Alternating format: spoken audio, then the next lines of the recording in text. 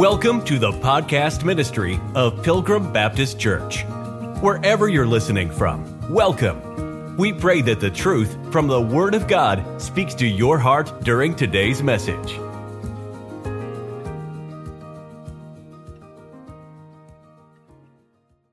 Every man praying or prophesying, having his head covered, that's one head, his physical head.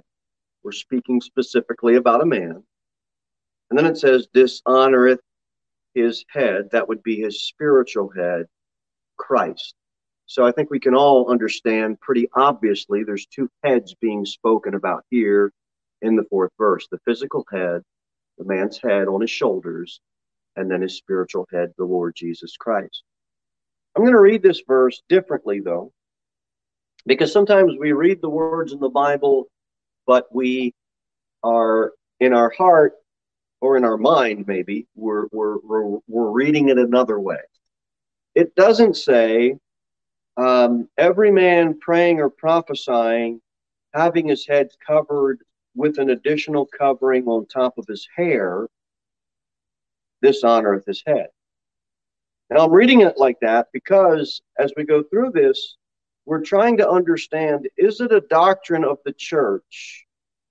And has the church gotten away from this doctrine because culture has infiltrated the church, and so therefore we need to bring back a doctrine that has been lost? Meaning women need to have an additional covering on top of their head. That's what we're ultimately trying to understand. Is something additional needed? Look at verse number 14. Doth even nature itself teach you that if a man have long hair, it is a shame unto him? So a man, as far as his head, what is the Lord saying is the shame? It would be hair. Okay? Verse number 15. But if a woman have long hair, it is a glory to her. So what is compared to the glory for the woman here?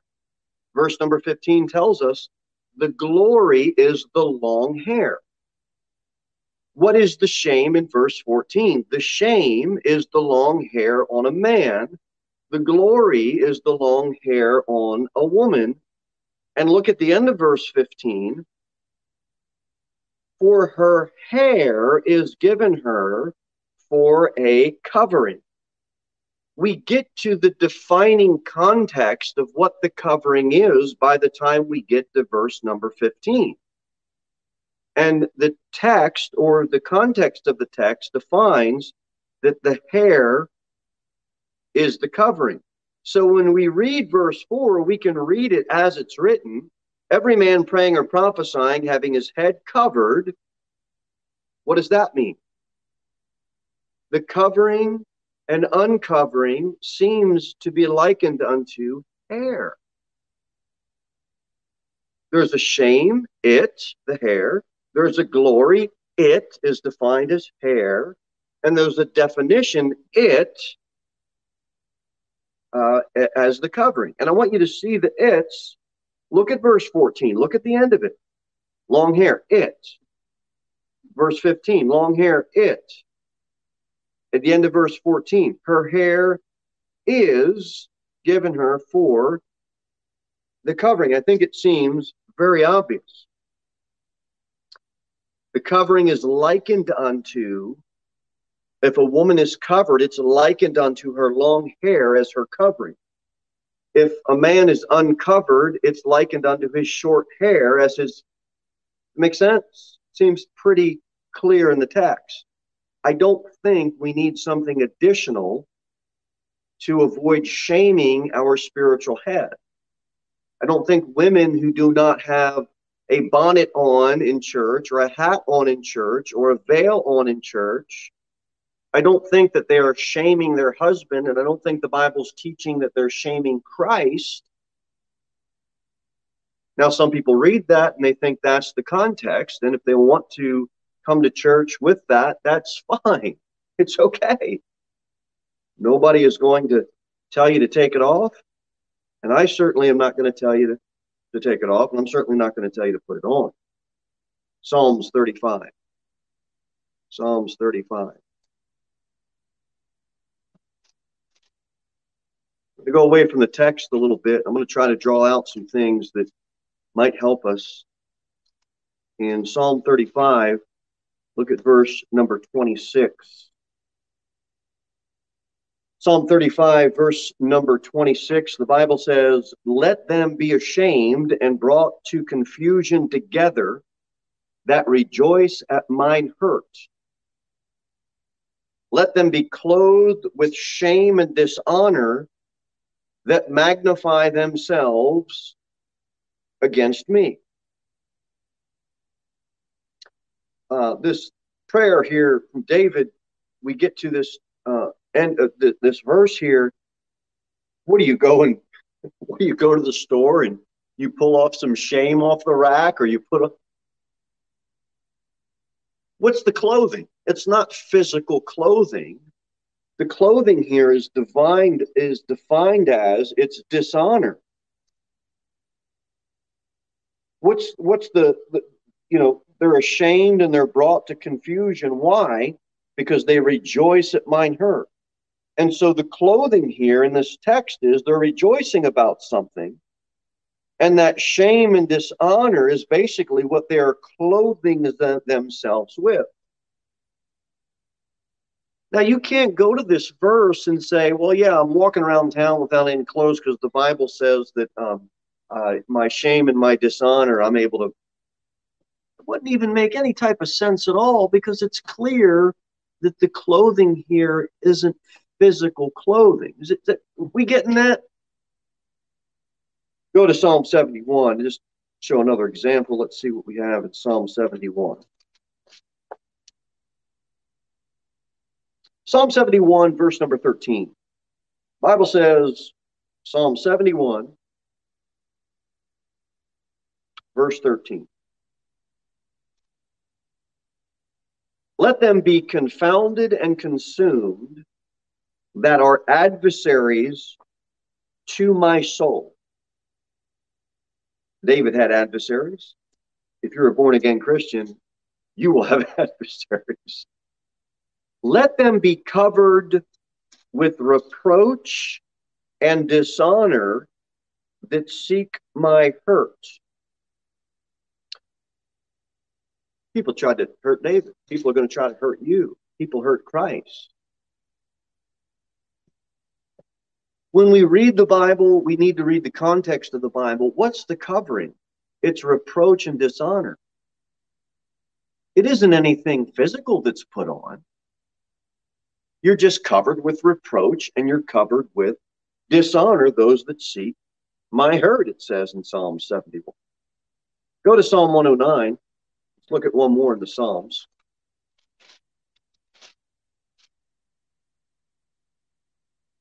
Psalm 109, verse number 17. Psalms 109, verse number 17. "As he loved cursing, so let it come unto him. As he delighteth not in blessing, so let it be far from him." Verse 18. "As he clothed himself with cursing, like as with his garment." You ever meet somebody and every other word out of their mouth is a filthy curse word? You ever work with somebody like that? They're about wear you out all day. I mean, that's something where, man, I just can't wait to get to midweek. I need some help. I need to get around God's people. I need to get around some edifying conversation. But they just won't quit. And they are covering themselves, it says, with the garment of cursing. Now, again, you don't go to the store and pull off the rack cursing and put it on as a physical piece of clothing. It's just your mouth won't quit with the cuss words. And it's as if you have just clothed yourself with cursing. And then it gets better. "And for girdle wherewith he is girded continually." That's like a belt. It's just around you always.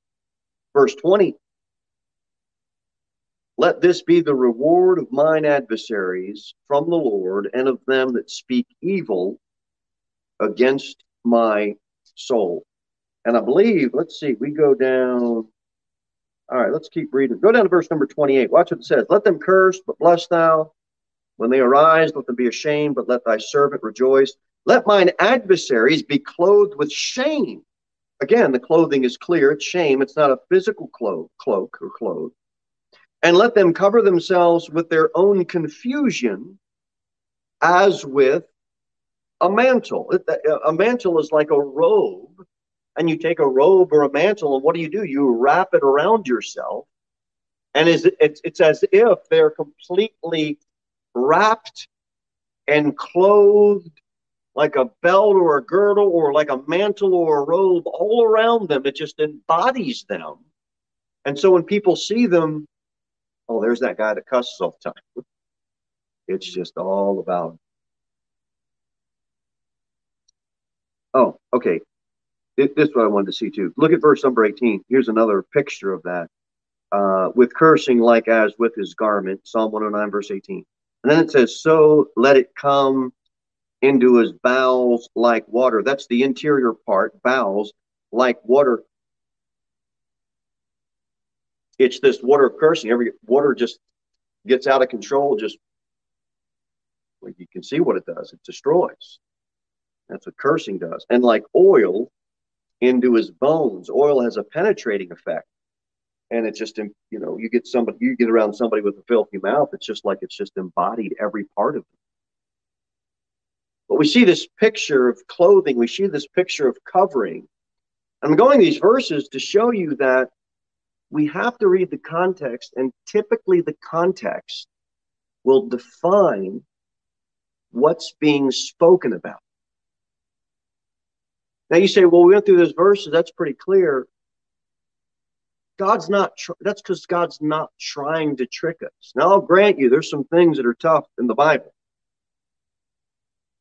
And we're always trying to study and get deeper and get our roots as deep as we can. So I'm with you on all that. But God isn't trying to confuse or trick us out or into something. Typically, if we just read it and read it again and read it again, we can start to see what the context is of the passage. In 1 Corinthians 11, I think the context is pretty clear that the hair is enough. In verse number 29, let mine adversaries be clothed with shame, and let them cover themselves with their own confusion as with a mantle. In other words, their confusion is going to be equal to their sin. And the more they sin, the more they're going to be confused. And the more they're confused, the more they're going to be wrapped in a robe or mantle of that. And that's going to be their covering. That's going to be their clothing. Except when Jesus comes, all that goes, right? And then he gives you, well, Ephesians 6, he gives you a lot of stuff. But you are clothed now in his righteousness. And that's something else you can't take off the rack. And the same way, you get around somebody, and it's just, there goes the mouth. And you know it's coming.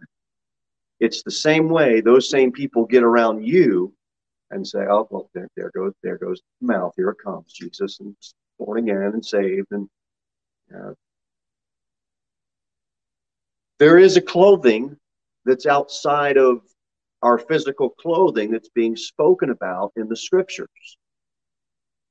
And if you're clothed with humility, if you're clothed with the righteousness of Christ, people will know the clothes that you wear. They will. The same way we know the clothes that they wear because of the curse and mouth. Okay. All right, let's get out of the book of Psalms and let's go to the book of Esther. You go backward to the book of Job, and then you go backward and you'll come to the book of Esther. And in Esther, we're going to be in the 6th chapter.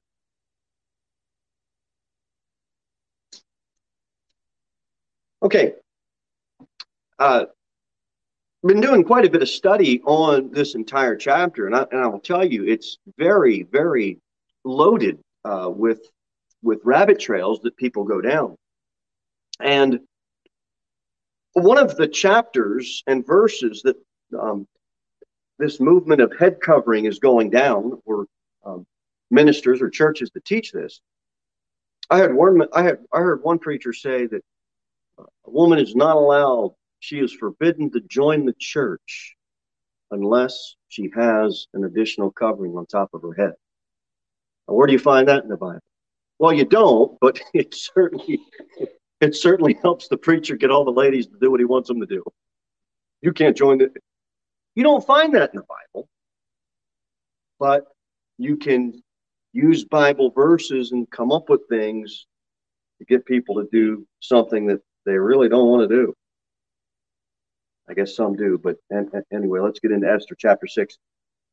They'll go to this verse, and we'll read the verse, and I'll give you the commentary on what that side will argue. Esther chapter 6, verse number 12. And Mordecai came again to the king's gate, but Haman hasted to his house mourning and having his head covered. And so they'll say, see, there's an additional covering that was physical that went on Haman's head. And so they'll say, well, what does you mean to tell me that Haman grew his hair long? In other words, if you're saying that the covering is long hair and the uncovering is short hair in 1 Corinthians 11, then when you run the cross-reference to that verse of head coverings and you come to Esther chapter 6, well, are you saying Haman grew his hair long in an hour? No, of course we're not. But read the verse. What's the context of why he covered his head? Was it for shame? Was it for glory? Is hair mentioned? The context is mourning. That's all it is. It's a way of mourning. It had nothing to do with anything else besides that. All he was doing was mourning. There's really nothing else to comment on that. Let's go to 2 Samuel. We'll see it again in a different way. 2 Samuel, verse number 15. 2 Samuel chapter 15. 2 Samuel chapter 15. Absalom steals the hearts of the men of Israel. He rebels, lies to his father David, rebels against him. In 2 Samuel chapter 15, verse number 30, and David went up by the ascent of Mount Olivet and wept as he went up, and had his head covered, and he went barefoot, and all the people that was with him covered every man his head. And as they went up, weeping as they went up. And one told David, saying, Ahithophel is among the conspirators with Absalom. And David said, O Lord, I pray thee, turn the counsel of Ahithophel into foolishness. Ahithophel is a type of Judas Iscariot. We're not doing a deep dive into this chapter, but we are looking at the covering. Well, what, David grow his hair? No, of course he did. He put a covering on top of his head, an additional physical covering. It went on top of his head. And in verse 31, what's he doing? He'd be praying. That's what he's doing. He's praying. No, he's praying to the Lord. Is there any mention that that's shameful? There isn't. But in the time of mourning in the Old Testament, they put a covering on top of their head. And we see also David is praying and he's not rebuked by the Lord when he has something additional on his head. He also he went up barefoot as well.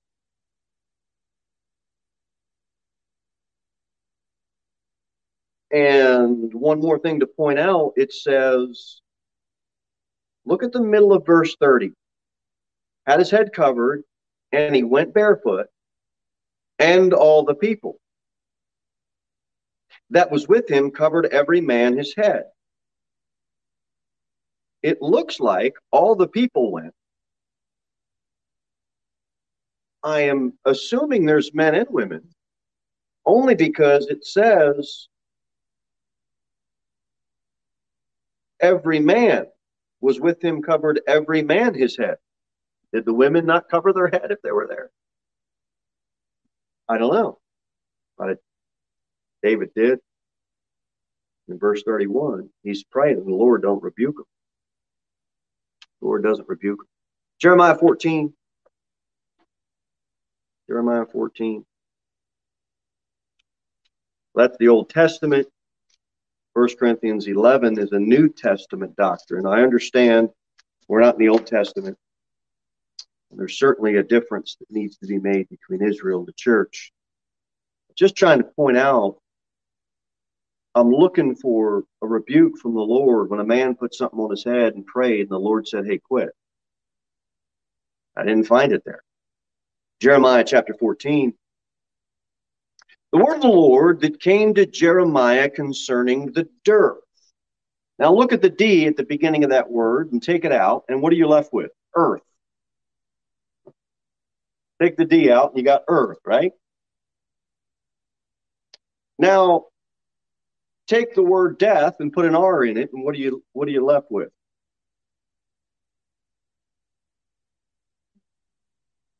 Dearth. You know what dearth is? Death on the earth.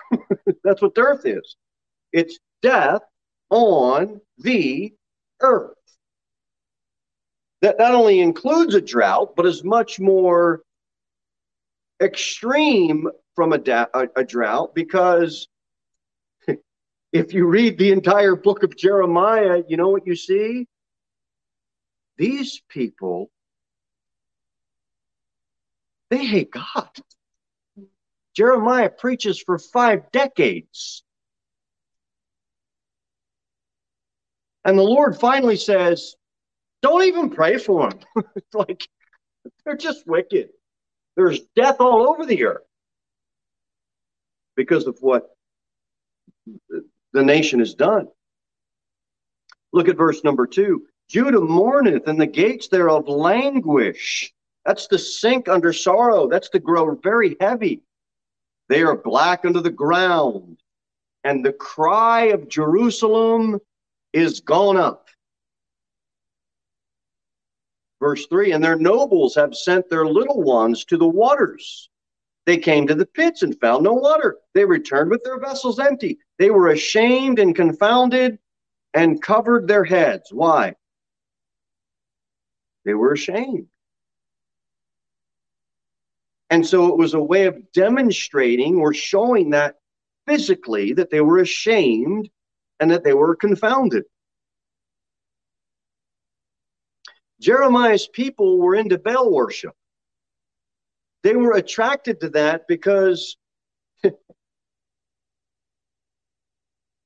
would pray to the sun god that they would get rain. So these people start getting attracted to God's creation and not God. In Jeremiah 28, the Bible says in verse 24, the Lord shall make the rain of thy land powder and dust. From heaven shall it come down upon thee until thou be destroyed. Now it was a curse for disobedience. So it's not like we've got a typical drought where no rain is coming down. That's bad enough. We had, you get a drought in Tennessee, and it's pretty bad because when the rain comes, all the creeks are going to overflow.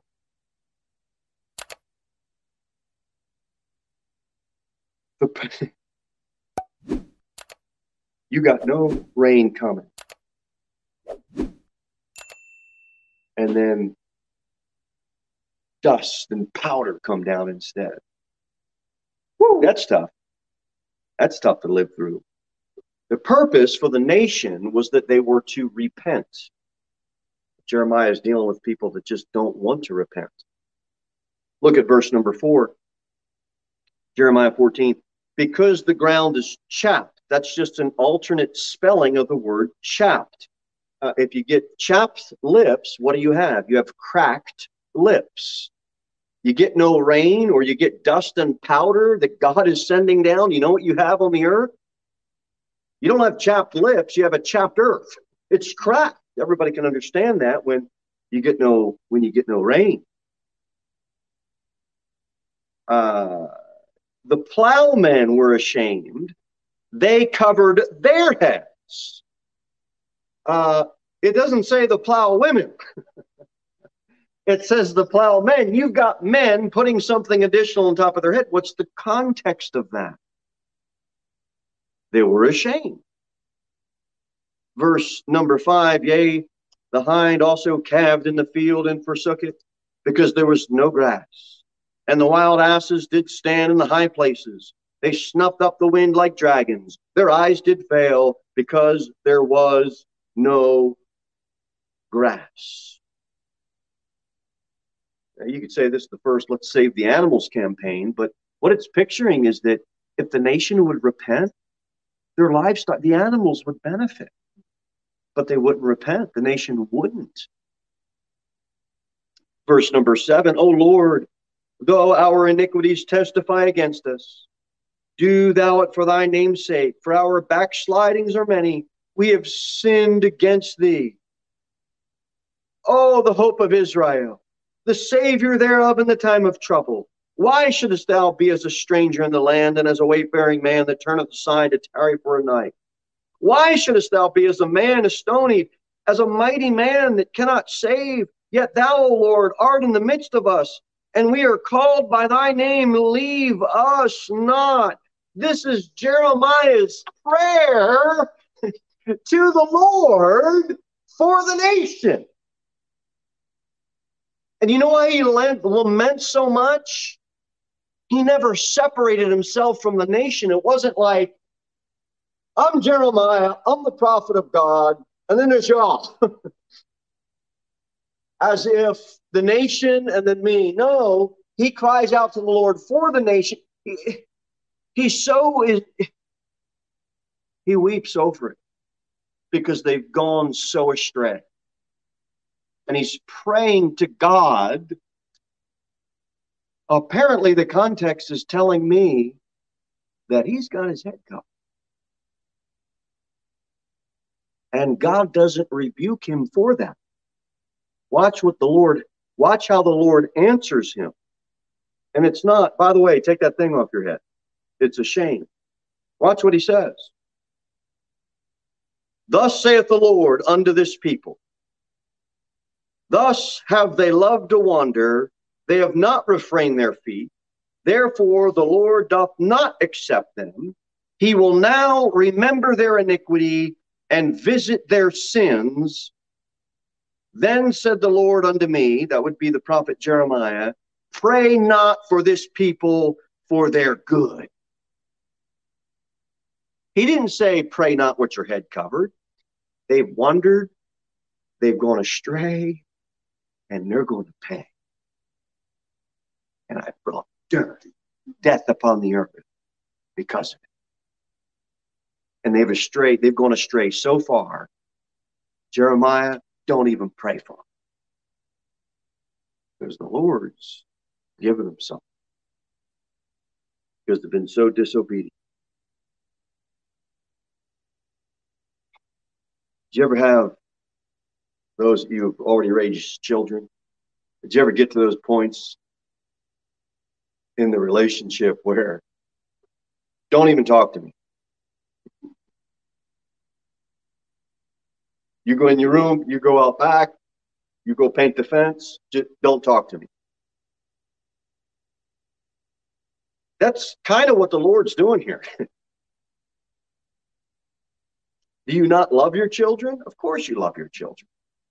It's just right now, you're going to pay. Okay, you don't want me. You don't like the rules. You don't like what I stand for. You want to wander away. You want to do your old thing. You want to back talk. You want to do all of this. Okay. Don't bring any prayers up to me. Don't talk to me. There's a time of separation. The Lord's going to come back to them, and he restores them. But in the meantime, at least what's going on in Jeremiah, that's not the case. What's Jeremiah doing? He's praying for that nation. He's got something on top of his head. Well, that's Old Testament. Okay, but I'm looking for somebody praying where God rebukes them because it's wrong. Okay, before we go to Zechariah, go back to Exodus 28. Exodus 28.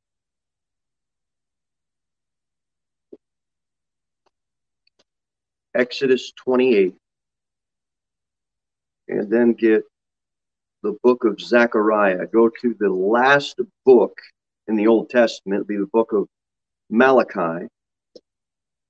And then flip back one more book and you come to Zechariah chapter number 3. Zechariah chapter number 3. We'll do Exodus 28 first. But keep your finger in Zechariah chapter number 3. Exodus chapter number 28. The Bible says in the first verse, "And take thou unto thee Aaron thy brother and his sons with him, from among the children of Israel, that he may minister unto me in the priest's office, even Aaron, Nadab, and Abihu, and Eleazar, and Ithamar, Aaron's sons. And thou shalt make holy garments for Aaron thy brother, for glory and for beauty." We see he's got garments clearly for glory. It's okay to get dressed up, apparently. Verse number 3, "And thou shalt speak unto all that are wise-hearted, whom I have filled with the spirit of wisdom, that they may make Aaron's garments to consecrate him, that he may minister unto me in the priest's office." So he's putting garments on for the purpose of ministering unto the Lord. I think we all see that. Verse 4, "And these are the garments which they shall make: a breastplate, and an ephod, a robe, an embroidered coat, a mitre." You know what a mitre is? It's an ornament that's worn on the head. That's what a mitre is.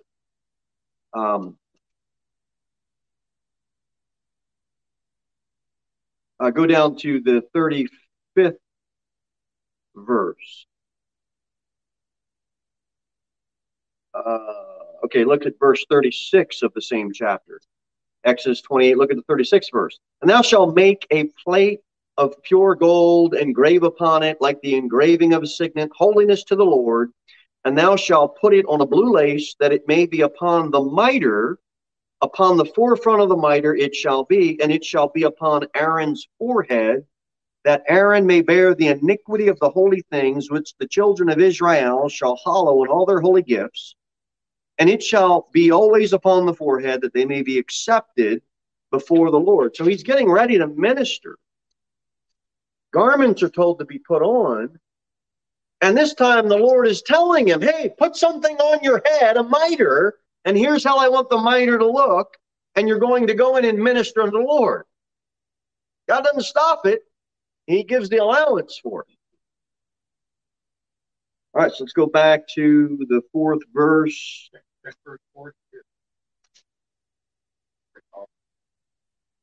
Verse number 40, Brother Mark. "And for Aaron's sons thou shalt make coats, and thou shalt make for them girdles, and bonnets shalt thou make for them for glory and for beauty." They'd be going on your head, amen. They'd be going on your head. I've got, let me see. All right, we'll circle back to bonnet in a minute. But interesting. Very interesting. This is for the Lord. And the Lord doesn't warn them, or they do something and he stops them or rebukes them.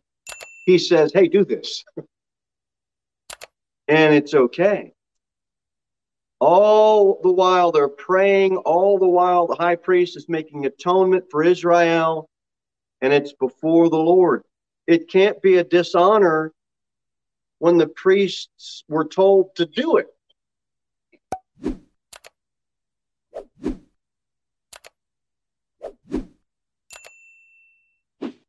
All right, so that's Exodus 28. Now let's go to Zechariah. Zechariah chapter number 3. There's 8 visions in the book of Zechariah. We'll end up doing a whole series on that, but we're going to look at the 4th vision in the book of Zechariah, and it deals with Joshua the high priest. And this 4th vision pictures the restoration of the nation in the book of Zechariah. And he showed me Joshua the high priest, verse number 1, standing before the angel of the Lord, and Satan standing in his right hand to resist him. So Zechariah the prophet, he sees Joshua the high priest in this vision. Satan is at the right side, and he is in direct opposition.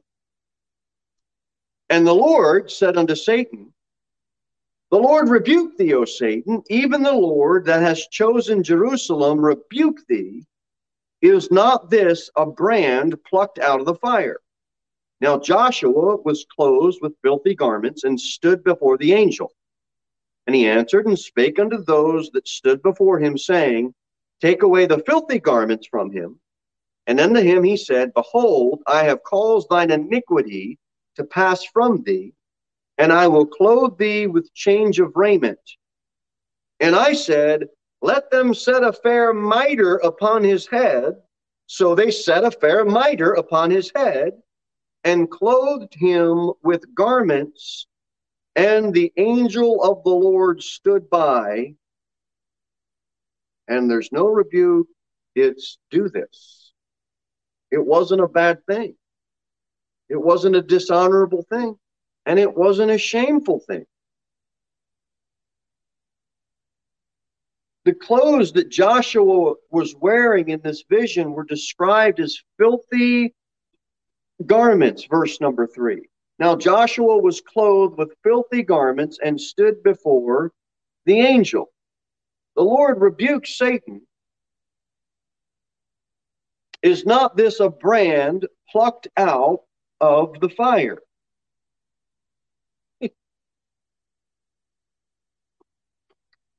Joshua is a picture of the nation.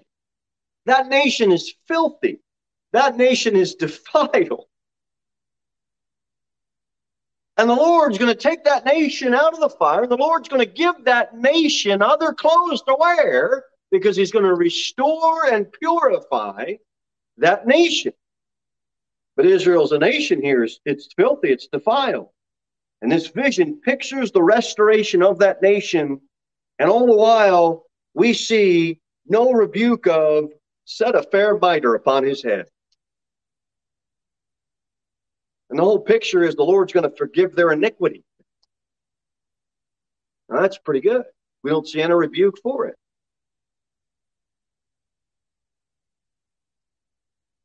All right. Ezekiel. I think this will be the last one. Ezekiel. Jeremiah, Lamentations, and then you'll come to Ezekiel. We'll do chapter 44, please. Chapter 44, verse number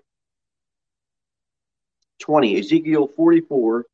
Well, let's start at verse number 17, because we're going to get the bonnets again.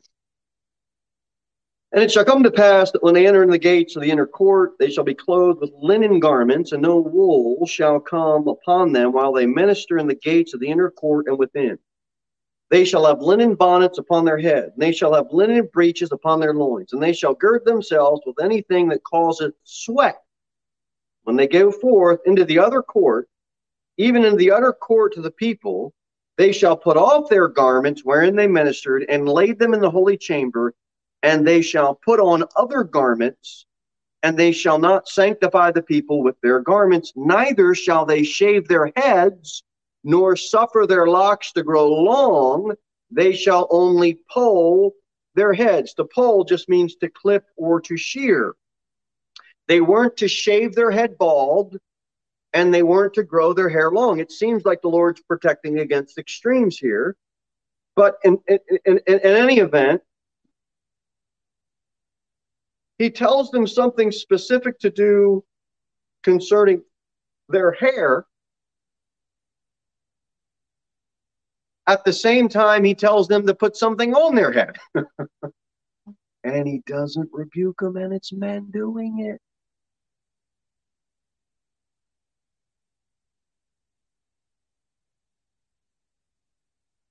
I've got one linen suit, and I like it. You know why? Because it's light.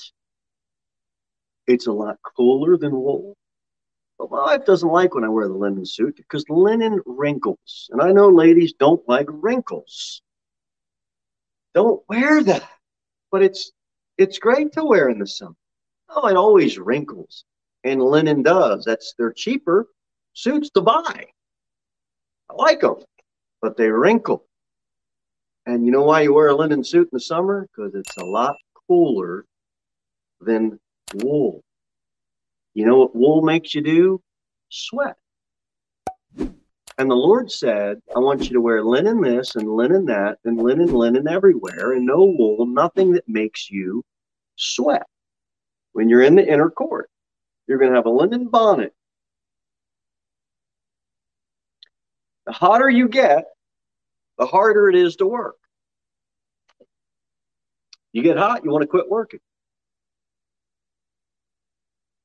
When you're doing, a lot of personal trainers will do this. You know, they won't have the gym sweltering hot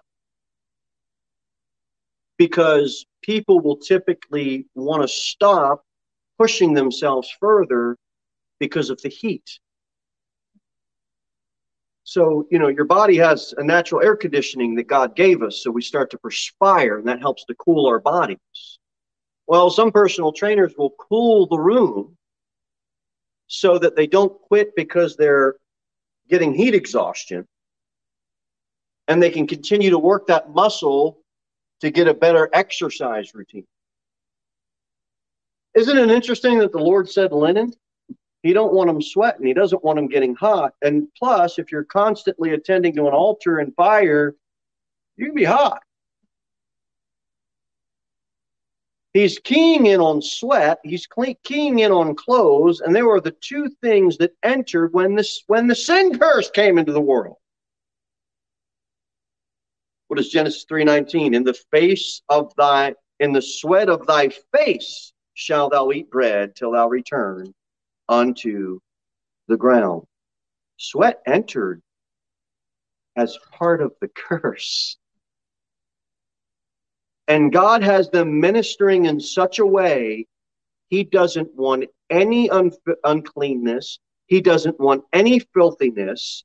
He doesn't want any association with sin coming in, like sweat came in after the fall. And so he says, I want you to wear these clothes. They're light and they're linen, and they're not going to cause you to sweat like wool was, because God was very serious and very detailed about the way it would worship. You know what else entered in after the fall? Clothes. Clothes. So he's giving some detail here. And God required them to use the lightest clothes possible. The bonnet. The word really in the Bible is just a covering for the head. Nowadays, when we hear bonnet, we think of a distinction of a head covering for a woman. Ezekiel 24, I think it is, it says, bind the tire of thine head. Well, what's the tire of thine head? That's the turban. It's the linen that goes around the head. God tells them to do something, and it has to do with men putting something on their head when they're going to minister unto the Lord, and he doesn't rebuke them.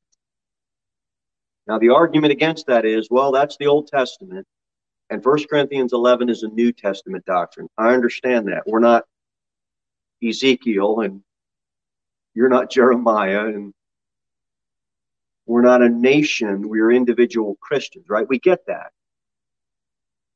But I can't see a pattern found in the Bible where it would be a shame for a man to do it. What's interesting is Amish or Mennonite will say the reason the women, according to their doctrine, I've read many, I've got books and swipe files and all this stuff, And they all say the same thing. Why the Amish women and why the Mennonite women will wear the additional covering on top of their head all the time is because it would be inconvenient and wouldn't be practical, because at any time during the day they could pray. So if they're out and about, well, I can't run home and get my head covering. I can't. So they wear it all the time because they never know when they're going to meet somebody and have to prophesy. They never know when they're going to end up praying. And so they wear it all the time. And they would draw the line and say that, well, some say it's just for corporate worship. They say it would be for all the time, which is ironic because those same groups of people that say that their women have to wear something on their head all the time have men that go out and work in the field with straw hats on all the time. And that doesn't make any sense to me, because if you're saying the woman has to wear it to not cause a shame and the man doesn't, then why is the man wearing one all the time? Doesn't make sense. Doesn't make sense. You can pray to the Lord anytime that you would like. You're not going to shame your husband, ladies, and you're not going to shame your Savior, ladies, if you don't run home and get your prayer scarf. Men, if you're out working in the field and it's cold, like it was today in the morning, and the fellas had the cowboy hats on, and me and my son were out there with the cowboy hats on, and if one of those good old boys shot a staple through their finger when they're fixing fence, when they're doing fence, I'm going to kneel down and pray with that man. And I'm not, and if I don't take my hat off, what do you think? The Lord's not going to answer that? Come on. If we're New Testament Christians, come on. Come on. Where does it come from? Largely Western culture. My mother-in-law had a Thanksgiving Day get-together up in New Jersey, and our niece brought some pipsqueak of a boyfriend over for Thanksgiving dinner.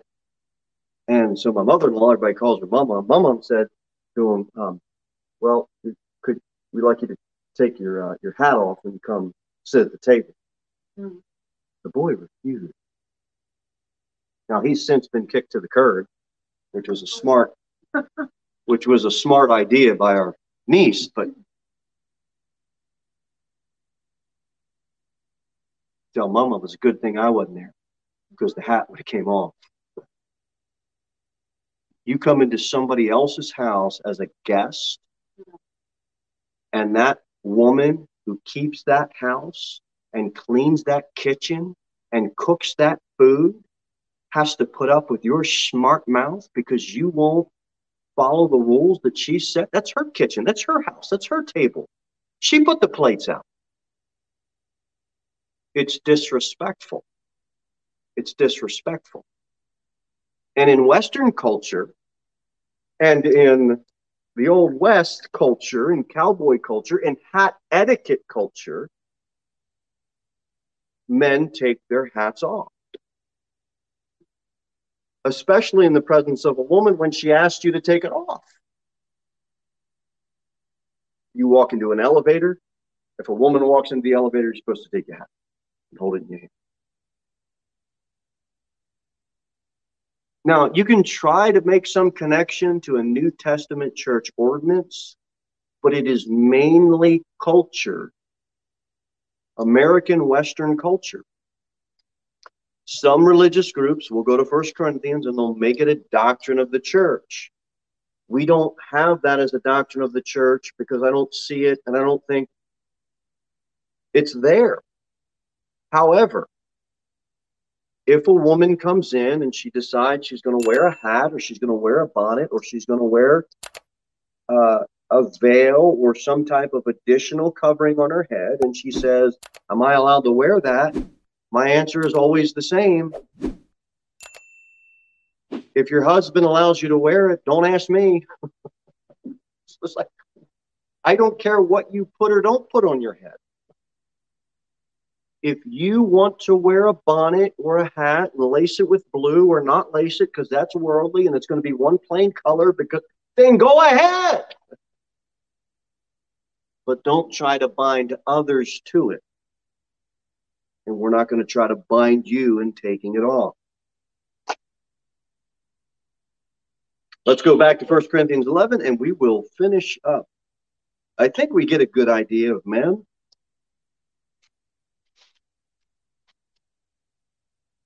In verse number 7, so we looked at verse number 4 tonight. Every man, 1 Corinthians 11, praying or prophesying, having his head covered, dishonoreth his head. What's the covering? Well, verse 7, for a man indeed ought not to cover his head. Well, what's the covering?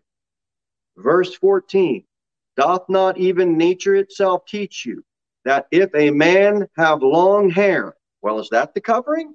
It is a shame unto him. Well, let's see. Verse number 15. If a woman have long hair, is glory to her, for her hair is given her for a cover.